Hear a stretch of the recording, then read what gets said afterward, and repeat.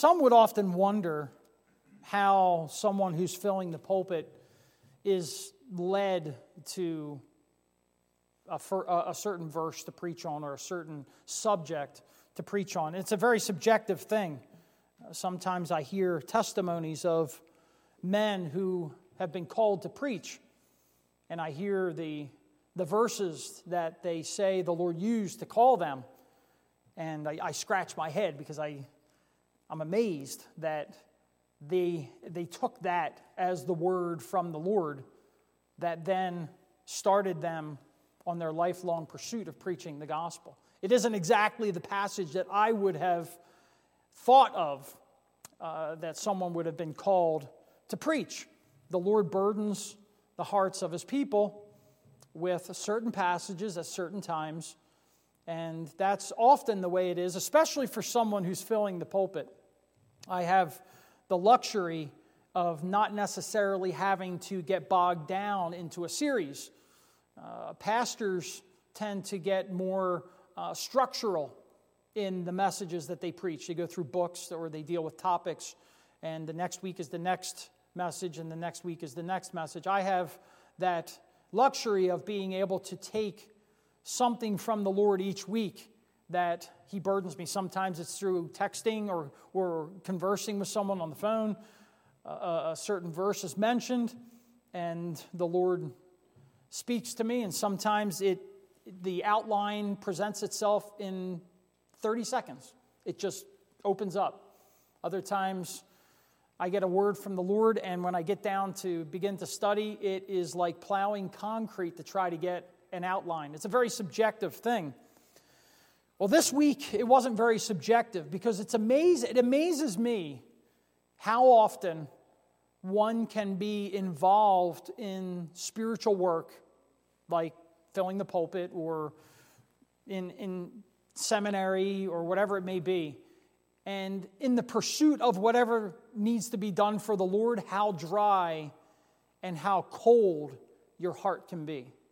People think that some of the most glorious years of someone studying for the ministry are the years in seminary. And I've heard through the testimony of many a man that those are some of the most dry and difficult years because of the labor that goes into studying and the weariness of the flesh. It just drags the flesh down. So most would think that would be such a great time and a reviving, and you're always in the Word and you're always studying, but it's the testimony of many men that the real reviving of the heart came once they got out of seminary.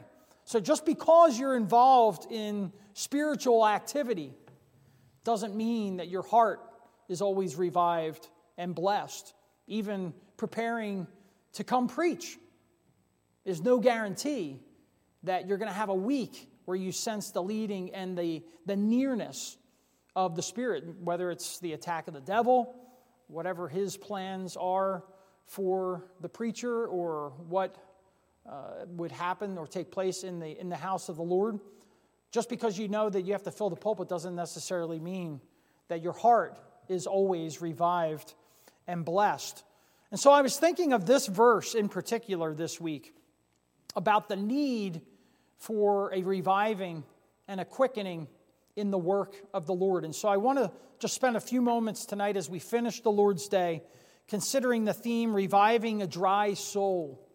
Reviving a dry soul. And we're going to use verse 25 of Psalm 119 as our context. My soul cleaveth unto the dust. Quicken thou me according to thy word. I trust the Lord will speak to us from His word this evening. 4 things I want to mention in relation to this theme or this title. The first thing is that the nature of the saint is still prone to sin. The nature of the saint is still prone to sin. Just because someone's trust is in the Lord Jesus Christ does not mean that they're immune to coldness and dryness and sin. King David, was a classic example of someone who knew the Lord, who walked with the Lord, so much so that the Lord said that his heart was fully given to the Lord. And yet, you may not find a clearer example of someone that as a saint still was prone to sin than King David. A few things I want to consider under this, that the nature of the saint is still prone to sin. And it's tied up in the word dust in our passage. My soul cleaveth unto the dust. Dust is an interesting thing when you come to consider how it's mentioned in the word. Dust is first mentioned on the sixth day of creation, right from the very beginning of creation. You actually don't read about it until chapter 2, where there's more information given about the creation of man. But in Genesis chapter 2, verse 7, we read, "And the Lord God formed man of the dust of the ground and breathed into his nostrils the breath of life, and man became a living soul." It's the first mention of the word dust. But the second mention, the next time dust is mentioned, is not very much longer after that.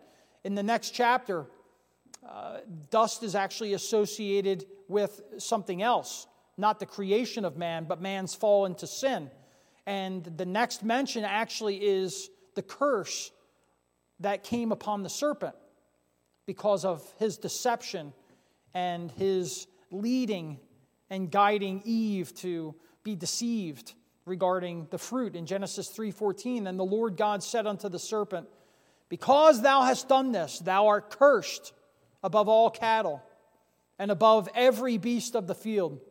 Upon thy belly shalt thou go, and dust thou shalt eat all the days of thy life." So the dust that was used to create man, perfect man, in a perfect garden, now becomes the context of the curse of the serpent. Dust is now the dominion of the devil. And oh, how fallen man loves the realm of the old serpent. Our enemy knows what snares to lay at our feet to get us to stumble and to fall down to the cursed domain of his corruption. Praise the Lord that the day quickly approaches where, according to Romans chapter 16, verse 20, the God of peace shall bruise Satan under our feet shortly. Until then, it often appears that the child of God is being crushed under the soul of the devil in his domain, in his realm, the dust. The days of us languishing in the dust will soon be over. The dust of this place will soon give way to the soil of a new earth, and the old accuser of the brethren will be no longer. Until then, we lament with David in this passage, "My soul cleaveth to the dust." So dust is first mentioned on the sixth day of creation. Man was created from it. Then it's mentioned to be as being part of the curse upon the devil. But then we also read in that same context that dust is mentioned as being part of the curse upon man. In Genesis 3:19, just a few verses later, "In the sweat of thy face shalt thou eat bread, till thou return unto the ground, for out of it wast thou taken. For dust thou art, and to dust shalt thou return." Two potential thoughts here, two interpretations of what dust is meant to be here as David is referring to it in this psalm.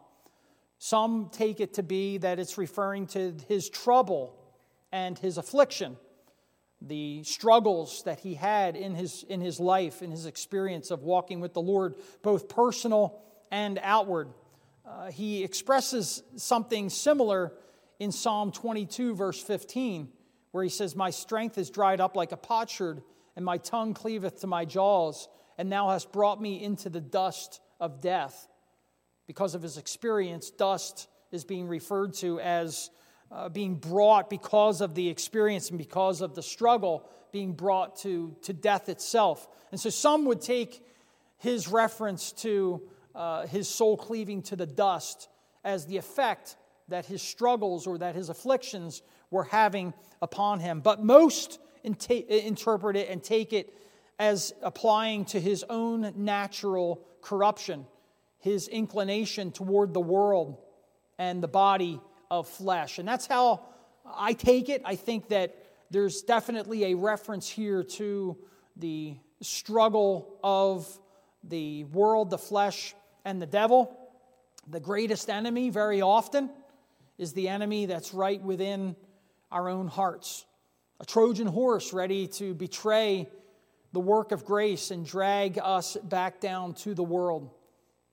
That's what I think David's referring to here when he's talking about the dust. He's talking about the nature of the believer is still prone to sin. But then we see from this passage that proneness to sin, secondly, cannot be easily shaken. It's not just that we have a proneness to sin, but that proneness is not something that is easily shaken. Because David says, my soul cleaveth unto the dust. It's not enough that his soul is in the dust. It would have been bad enough if David had said, my soul rolls in the dust. You may be thinking that you roll right out of it, or it's found in the dust. You can pick yourself up, right? Sometimes when we run out of energy and we can't go any longer, we even use the term crash and burn. You go right down and you're in the dust, but it's obviously understood. You pick yourself up. But that's not the word that David uses here. He says, my soul cleaveth to the dust. How's this word used in the Old Testament? Well, Genesis chapter 2, verse 24 tells us how it's used, and we all know this passage. Therefore shall a man leave his father and his mother, and shall cleave unto his wife, and they shall be one flesh. Cleaving to the wife in such a way that they can't be separated. That's the idea. So when David says, my soul cleaveth to the dust, he's actually saying, my soul sticks to the dust. It's not a temporary thing where I can just get up and leave it. I find myself always dealing with this dust. Ruth, in the book of Ruth, 3 times this word is used, and it applies to 3 different entities that she had relationships with. In Ruth chapter 1, verse 14, and they lifted up their voice and wept again. And Orpah kissed her mother-in-law, but Ruth clave unto her. Orpah gave Naomi a kiss, and she left her for good. Ruth was stuck to her. And you know the passage that follows, where you go, I will go, your people shall be my people, and thy God, my God. Whatever was true of Naomi was true of Ruth, because we are told that she clave unto her. That's the same word. My soul cleaveth unto the dust. Ruth then, later in the story, in Ruth chapter 2, verse 8, then Boaz said unto Ruth, hearest thou not, my daughter? Go not to glean in another field, neither go from hence, but abide here fast by my maidens. The word for abide is our word for cleave. My soul cleaveth to the dust. Boaz was saying, you stick with my maidens. You don't need to go anywhere else. You just stay right there. Wherever the maidens were going, she was supposed to go. And then later that chapter, Ruth the Moabitess said, and he said also unto me, thou shalt keep fast by my young men until they have ended all my harvest. As she was gleaning, Boaz says, you stick by my young men that are harvest. Don't go anywhere else. You just work with them. Follow them. Again, thou shalt keep fast. That's the word. So you can use that word in those ways. I'm sticking to the dust, David's saying. I'm cleaving to the dust. Our souls cleave or stick to the dust. Matthew Henry comments upon this verse. What does it mean to cleave to the dust? A deadness to holy duties. When he would do good, evil was present with him. God intimated that Adam was not only mortal but sinful when he said, dust thou art. David's complaint here is like St. Paul, of a body of death that he carried about him. The remainders of indwelling corruption are a very grievous burden to a gracious soul. That's Matthew Henry. And that passage he's referring to, talking about St. Paul carrying the body of death around with him, Paul testified the same thing. It's in much clearer language because it's in the epistles. But in essence, what Paul's saying in Romans chapter 7 is exactly what David is saying in Psalm 119 when he says, I find then a law that when I would do good, evil is present with me. Evil is stuck to me. It's stuck to me. For I delight in the law of God after the inward man. But I see another law in my members, warring against the law of my mind, and bringing me into captivity to the law of sin which is in my members. O wretched man that I am, who shall deliver me from the body of this death? I thank God through Jesus Christ our Lord. So then with the mind, I myself serve the law of God, but with the flesh, the law of sin. We were just going through Romans chapter 7 as a family the other night, and was asking my boys questions about what does this mean.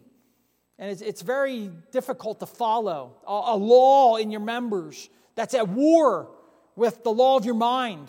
And I told them really the word law means a power, an authority. There's an authority or a power that's in your members, that's in your body, and it's warring against the law of your mind. Earlier in the chapter, Paul says, the things I desire to do, I can't do.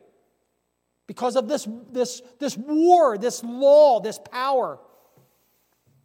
Martin Lloyd-Jones, in commenting on this chapter, says almost the exact same thing.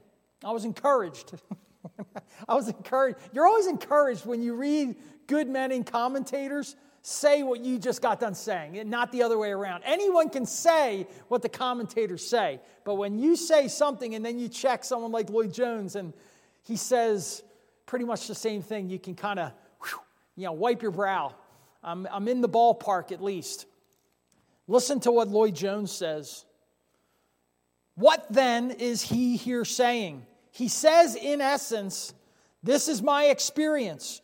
There seems to be a principle working in me. Indeed, it is so constant that I can call it a veritable law. There seems to be a rule of action within me which works in such a definite manner that it is virtually a kind of law. And it seems to determine, to govern, and to control what takes place within me. I find the law. Or we can look at the matter in the following way. Paul virtually says, what I find is this, that invariably when I would do good, evil is present with me.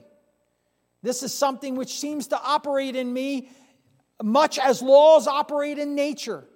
As the night follows the day, as you get spring, summer, autumn, winter with such regularity, I find that as certainly as I want to do good, equally certain is evil there. That is a law of the man's life and his experience. It is so regular, so certain, he says, that it seems to be an absolute law. That is what David means when he says, my soul cleaves to the dust. David sees there's something in his nature. It isn't just that dust is sticking to him. That happens as we make our way through life. The amazing thing is that he wants to stick to the dust. It's exactly what Paul is saying in Romans chapter 7. That's why I say it's not just the nature of the saint that's still prone to sin. That proneness of sin cannot be easily shaken because it's the bent. It's the nature, the fallen nature that we have that causes Paul to say, "O wretched man that I am." This is the Apostle Paul. This is the Apostle Paul calling himself a wretched man. So we see the proneness to sin cannot be easily shaken. The third thing that I want to consider tonight is that the Word of God is given to help us remedy a sinful nature. It's given to us to help us remedy or to fight against a sinful nature. The Psalm says, "My soul cleaveth unto the dust, quicken thou me according to thy word." Quicken thou me according to thy word. The word of God. It's given to us to help us as we struggle against a sinful nature. The amazing thing is that even Christ himself, when he was tempted, used the Word of God, and he had no sinful nature. If Christ, who had no sinful nature, used the Word of God when the devil attacked him, of how much greater necessity does it befall us who have a sinful nature to be meditating and filling our minds with the Word of God. Matthew chapter 4. This is right on the heels of God saying about Christ, "This is my beloved Son in whom I am well pleased." Matthew 4 says, "And then Jesus was led up of the Spirit into the wilderness to be tempted of the devil. And when he had fasted 40 days and 40 nights, he was afterward and hungered. And when the tempter came to him, he said, 'If thou be the Son of God, command that these stones be made bread.'" Right? Tempting him at the point of the weakest part of his human nature. Hadn't eaten in 40 days. And he was hungry. And the temptation came, "Command that these stones be turned into bread." Christ could have just said, "Be gone," or no, or rebuked him in some way. Verse 4 tells us, "But he answered and said, It is written, man shall not live by bread alone, but by every word that proceedeth out of the mouth of God." It's taken from Deuteronomy chapter 8. The commandments, all the commandments which I command thee this day shall ye observe to do, that ye may live and multiply and go in and possess the land, inherit the promise. Right? The only way that we could inherit the promise is if Christ was faithful when Satan was attacking him. And so it isn't just that he's saying man doesn't live by bread alone, but by every word that proceeds out of the mouth of God. Because the context of that verse is inheriting the promise in Deuteronomy chapter 8. It goes on to say, "And thou shalt remember all the way which the Lord thy God led thee these 40 years in the wilderness, to humble thee and to prove thee, and to know what was in thine heart, whether thou wouldst keep his commandments or no. And he humbled thee and suffered thee to hunger and fed thee with manna, which thou knowest not, neither did thy fathers know, that he might make thee know that man doth not live by bread only, but by every word that proceedeth out of the mouth of God, out of the Lord, out of the mouth of the Lord doth man live."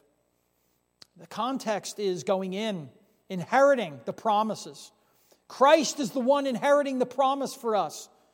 And the devil comes and attacks him. And he quotes the scripture, not just saying that we live by every word that proceeds out of the mouth of God, but if we ever hope to inherit the promise, it's because of our Savior and his enduring the temptation that was brought against him by the devil. Then in verse 5 it says, "The devil taketh up into a holy city, and setteth him on a pinnacle of the temple, and saith unto him, If thou be the Son of God, cast thyself down, for it is written, He shall give his angels charge concerning thee." Now the devil is trying to bring his next attack. He's using the Word of God. Oh, how deceptive that is. How many a man filled with the power of the devil steps behind the pulpits of our land and uses the Word of God to accomplish wickedness and corruption. Even the devil, attacking Christ, brings the Word. He's twisting, he's corrupting the Word. He's a master at it. Yea, hath God said, "Ye shall not eat of the tree of every tree of the garden." He's a master at twisting and corrupting the Word. "He shall give his angels charge concerning thee, and in their hands they shall bear thee up, lest at any time thou dash thy foot against a stone." Go ahead and do it. You even have scriptural warrant. And Jesus said unto him, "It is written, Thou shalt not tempt the Lord thy God." This is taken from Deuteronomy chapter 6, verses 16 through 19. "Ye shall not tempt the Lord your God as ye tempted him in Massah. Ye shall diligently keep the commandments of the Lord your God and his testimonies and his statutes, which he hath commanded thee. And thou shalt do that which is right and good in the sight of the Lord, that it may be well with thee, and that thou mayest go in and possess the good land." You want to inherit the promise? Again, another reference to inheriting. Inheritance. winning that inheritance that the Lord offers. It's Christ saying, if the inheritance is to be won, I must quote the Scriptures. I must seek the Lord. I must be holy. So it isn't just that he's using a Scripture to combat the twisted Scripture that the devil's bringing. It's in the context of his work for his people. Then again, the devil taketh him up into an exceeding high mountain, and showeth him all the kingdoms of the world, and the glory of them, and saith unto him, All these things will I give thee, if thou wilt fall down and worship me. Then saith Jesus unto him, Get thee hence, Satan, for it is written, Thou shalt worship the Lord thy God, and him only shalt thou serve. Again, from Deuteronomy chapter 6, just a few verses before the one we just read. Thou shalt fear the Lord thy God, and serve him, and shall swear by his name, and ye shall not go after other gods, the gods of the people which are round about you. For the Lord thy God is a jealous God among you, lest the anger of the Lord thy God be kindled against thee, and destroy thee. No inheritance. It's the negative version. It's the same theme running through every one of the Scriptures. That Christ came into the world to win the inheritance of his people. And every scripture that he quoted was from the book of Deuteronomy, and it had to do with being perfect and keeping the commandments of the Lord in order to win the inheritance of God's people. That's where Adam fell. Adam didn't keep the commandments of the Lord. He broke the commandments of the Lord, and he could not win the inheritance for his people. He brought the curse of sin upon his people. That's what we deal with. That's why our souls cleave to the dust. Even Christ, who didn't even have a nature that was cleaving to the dust, resorted to the Word of God as a reminder of the great promises that are due to his people because of his obedience. All taken from the book of Deuteronomy. The Word of God is given to us to help us remedy a sinful nature. But then the last thing we see tonight is the effect of the Word is a revived soul. My soul cleaveth unto the dust. Quicken thou me according to thy word. Quicken thou me. Make alive. Breathe life into the soul that is cleaving and that is stuck to the dust. It's not a matter of dust me off. Breathe life into the heart and get me away from being stuck to the dust of the world. Hebrews chapter 4, the passage that we read. For the word of God is quick and powerful, sharper than any two-edged sword, piercing even to the dividing asunder of soul and of spirit and of the joints and marrow, and is a discerner of the thoughts and intents of the heart. It's specifically as the gospel is brought forth from the Scriptures that the reviving comes. You say, well, here it just says the Word of God. Shouldn't any passage from the Bible have that effect? Well, every word of God is pure, and every word of God is quick and alive. But from the very context of this verse, you'll see what Paul means when he talks about the need for the Word of God.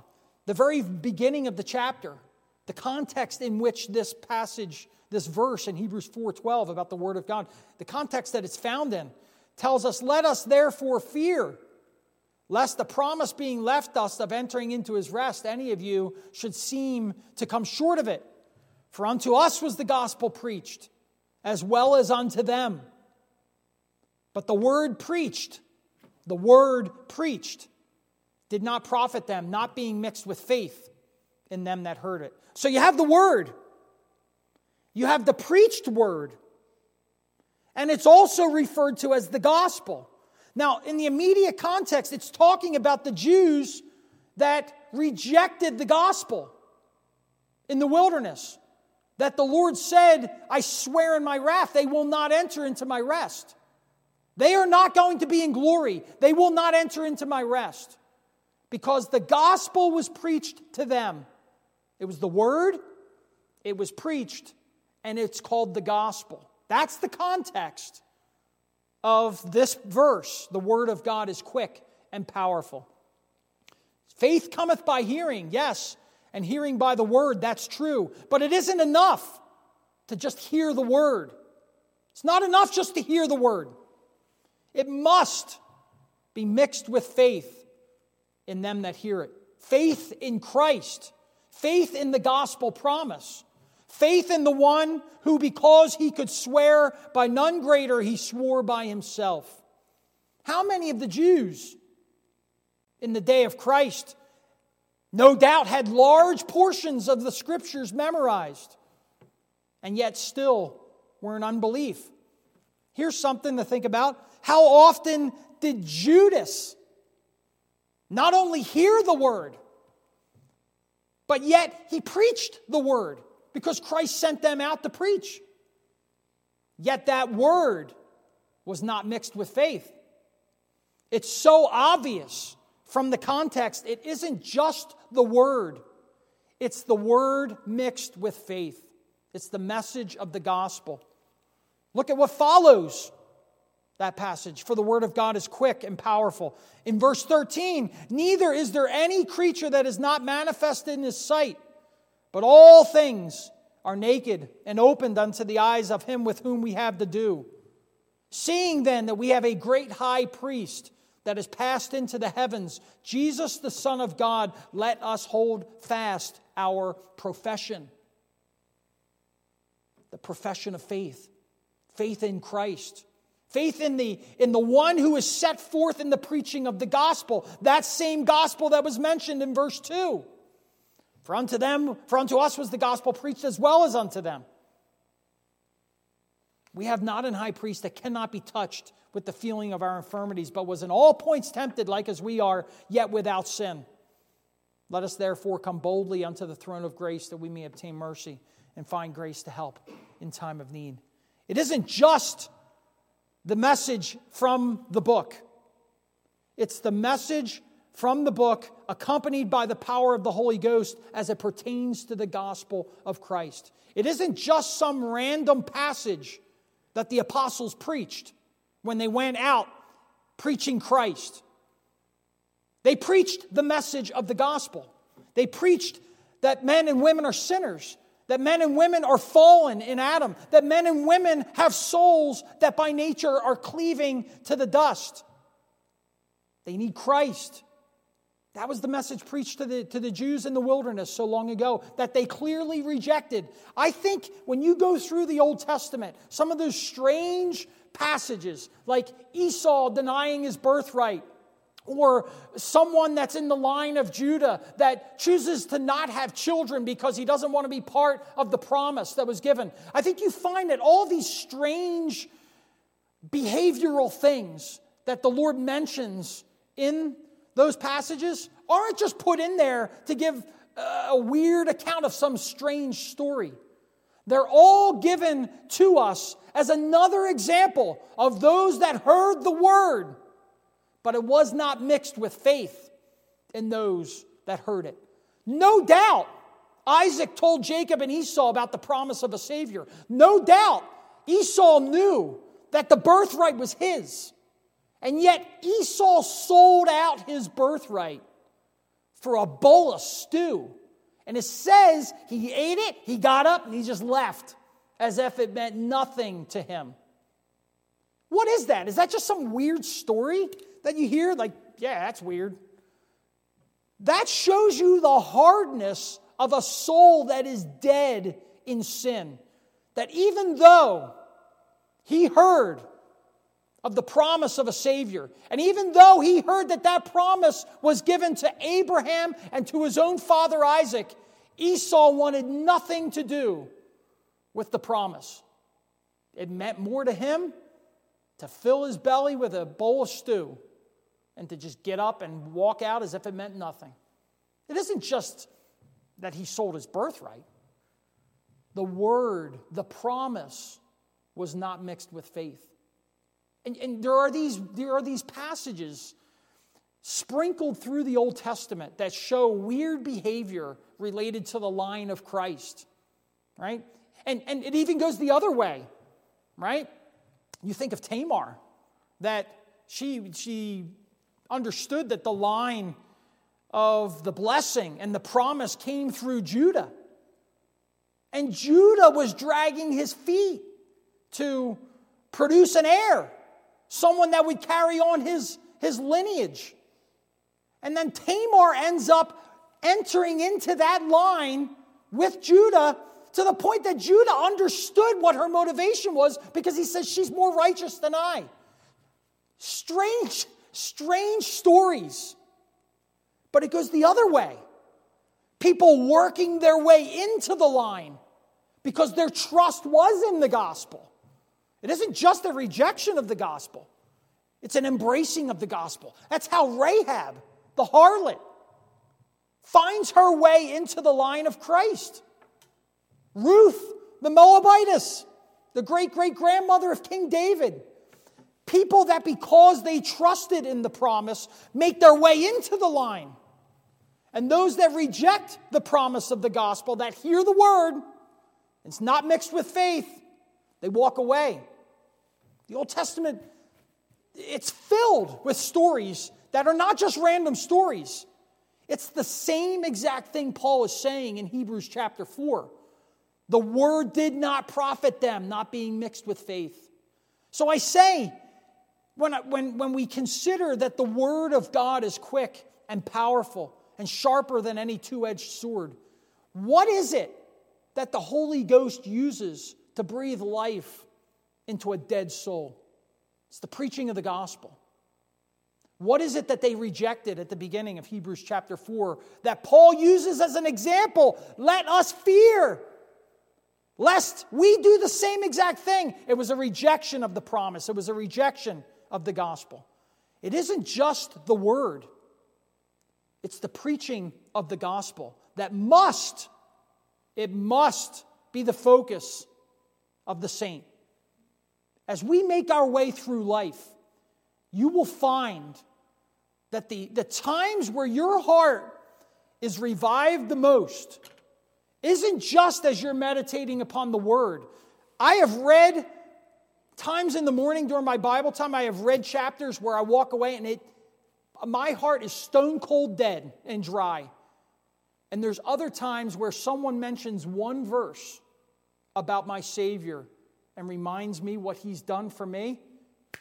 It's like someone ignites the gas stove. Whoosh! Immediately the fire's burning, right?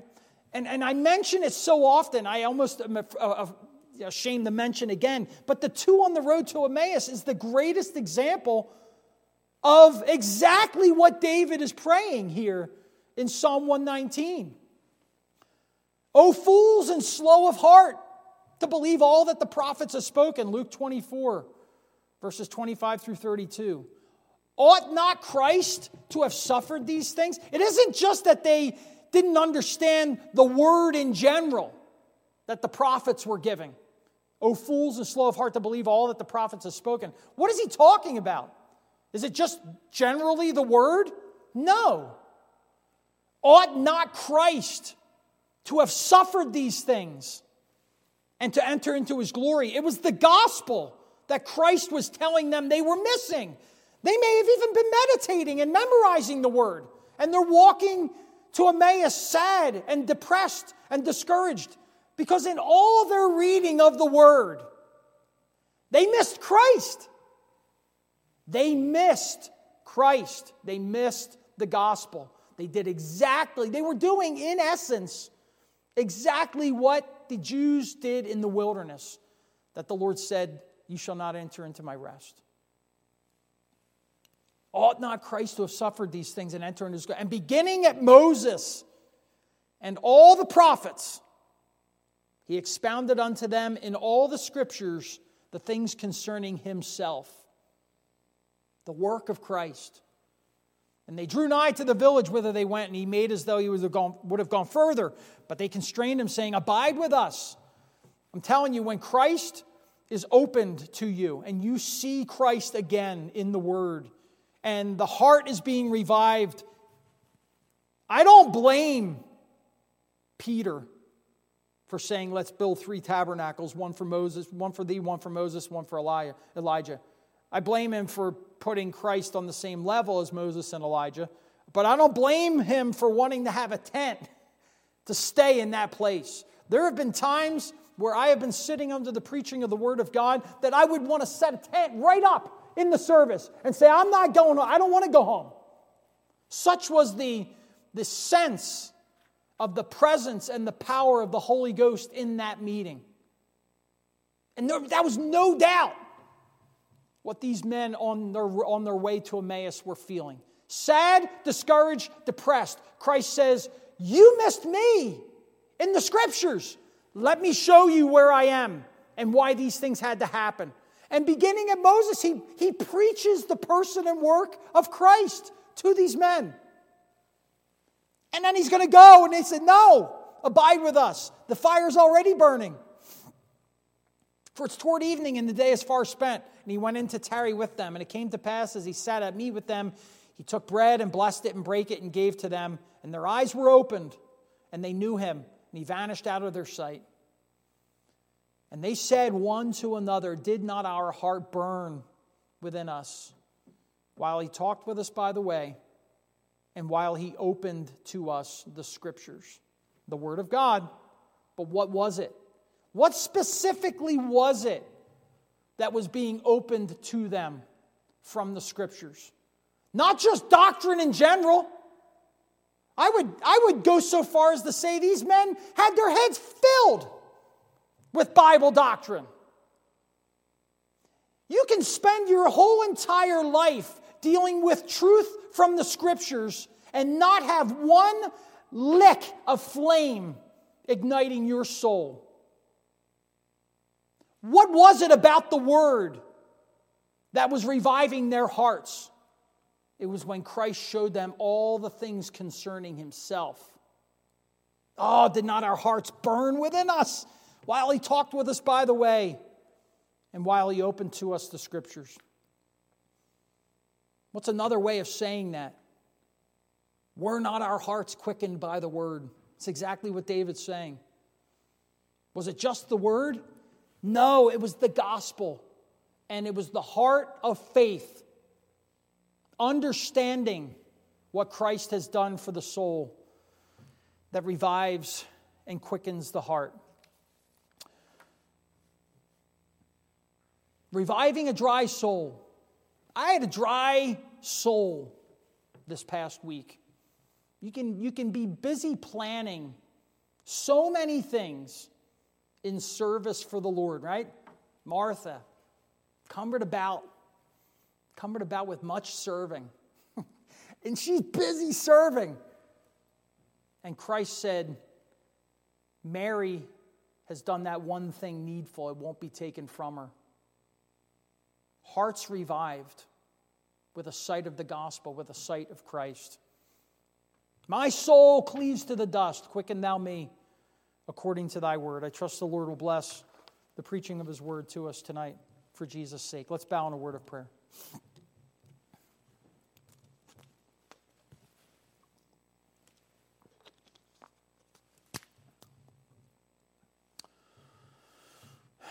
Our Father, we're thankful for so many clear examples of those whose hearts were quickened and revived as they meditated upon the promises contained in the gospel. Lord, we thank thee for Christ, our Savior and our Redeemer. Thankful for his finished work.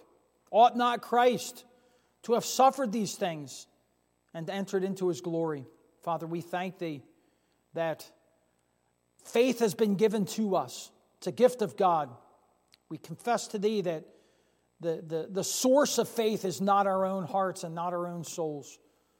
That our eyes have been opened to our need for Christ and the beauties of the gospel. Oh, Father, help us in all of our searching, in all of our reading, in all of our studying, yea, in all of our labor, to not miss Christ. Help us to make much of the gospel and much of the Savior and what he's done for sinners, we pray in Jesus' name. Amen. We'll end our service this evening by standing and singing hymn number 449, Complete in Thee. hymn 449. Let's stand together as we sing.